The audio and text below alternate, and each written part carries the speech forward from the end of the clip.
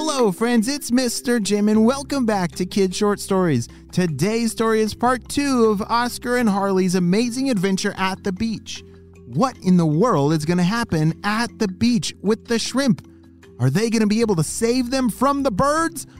I hope so. Well, are you guys ready for today's adventure? Me too. Let's go.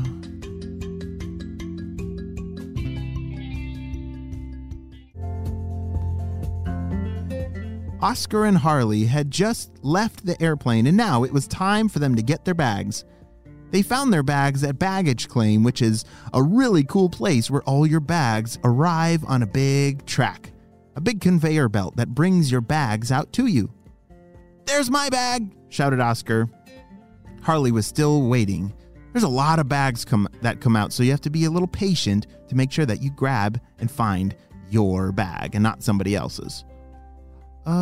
There's mine," shouted Harley. She grabbed hers and it was really heavy. She pulled it off. Oh, there. All right, let's go. Oscar, Harley, and their parents had all their stuff and now got in a car and drove to where they were staying by the beach. Oscar and Harley, they smelled the air outside. It smelled like the ocean.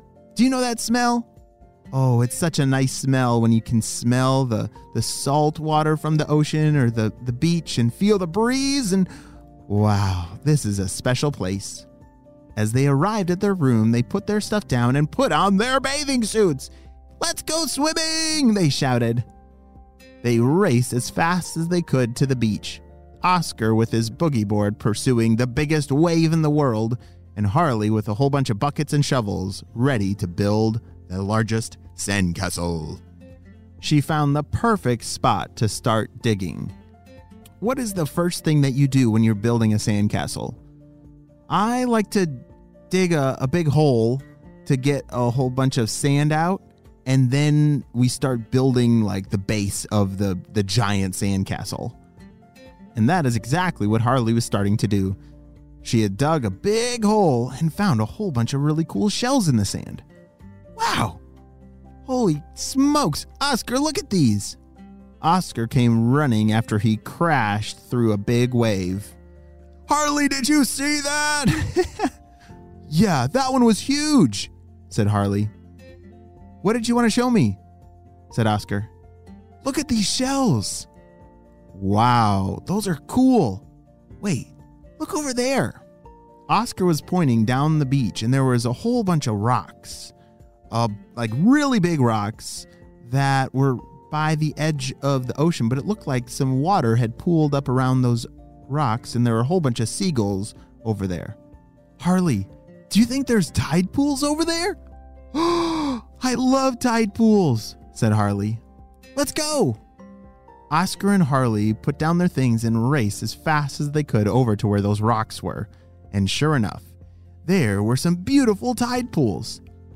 Harley was the first one there and quickly knelt beside some beautiful tide pools. "Wow! Look at this! It's full of life!" Yes, inside these tide pools. Do you know what a tide pool is? Yes, it's kind of like when the tide of the ocean comes in and it's very deep on the beach. It's very far up. Well, it brings with it life. And sometimes there's rocks or different pools that it might collect in. And then as the tide goes back out to the ocean, it leaves this tide pool with all of those creatures. Fish, shrimp, starfish, octopus even. There's all kinds of creatures that can live in a tide pool. "Oh no," said Oscar. "Look over there." There were some seagulls that kept dive bombing in this one pool. Oscar and Harley raced over to see what was going on. "Whoa, that one has like a ton of shrimp. Look." They had found a tide pool that was very full of shrimp. Way more full than they should be, and these shrimp were completely trapped. They were pretty much lunch for these seagulls. "Oh no, we gotta help them," said Harley. "I don't think these are supposed to be stuck in this tide pool." "I have an idea," she said. "We should build like a shelter, like get a whole bunch of sticks and build some protection over these little shrimp. and then the seagulls won't eat them. That's a great idea, said Oscar.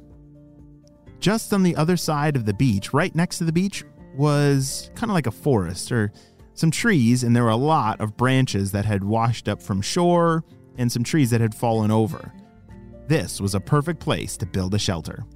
They grabbed some sticks and logs and started to build a roof over the tide pool. The tide pool was pretty small. It was something that they could jump over across, but it had somehow become completely full of shrimp. These shrimp needed to get back to the ocean, but they had to wait until the tide came back in, which was going to be a couple more hours. Harley was worried that the seagulls would eat all the shrimp before they were able to get back to the ocean. All right, Oscar, can you grab that big one over there? Yeah. Oscar was hauling a giant tree trunk over to where the tide pool was. All right, that's perfect. Just lay it right there. That's a good foundation. And now we need a whole bunch of like branches or maybe even palm leaves to drape over the sticks to protect the shrimp. They were building an amazing roof. This was definitely going to protect the shrimp from all those scary seagulls that wanted to eat them all. All right. This was way better than a sandcastle. I've never done this before, said Harley. Yeah, this was pretty awesome. I can't believe it actually worked, said Oscar, as the two of them stood back and admired their masterpiece. They were very proud of the job that they had done to protect all these shrimp. In just a few hours, the tide came back up, and they watched as the roof floated away, as well as all the shrimp that were stuck in this tide pool. The rest of the day, Oscar spent chasing down the biggest waves to ride, and Harley had built the largest castle ever. It was amazing and beautifully decorated with all these amazing shells. They had done an amazing job and had quite the adventure on their very first day. I can only imagine what tomorrow holds on their next adventure. The end.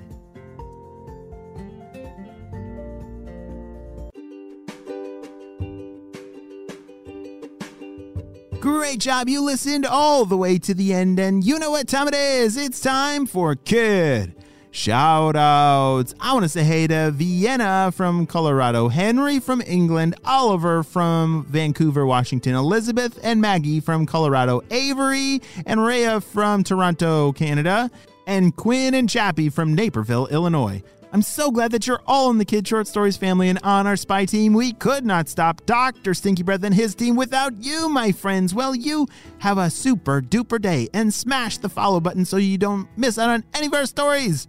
I'll see you later. Bye.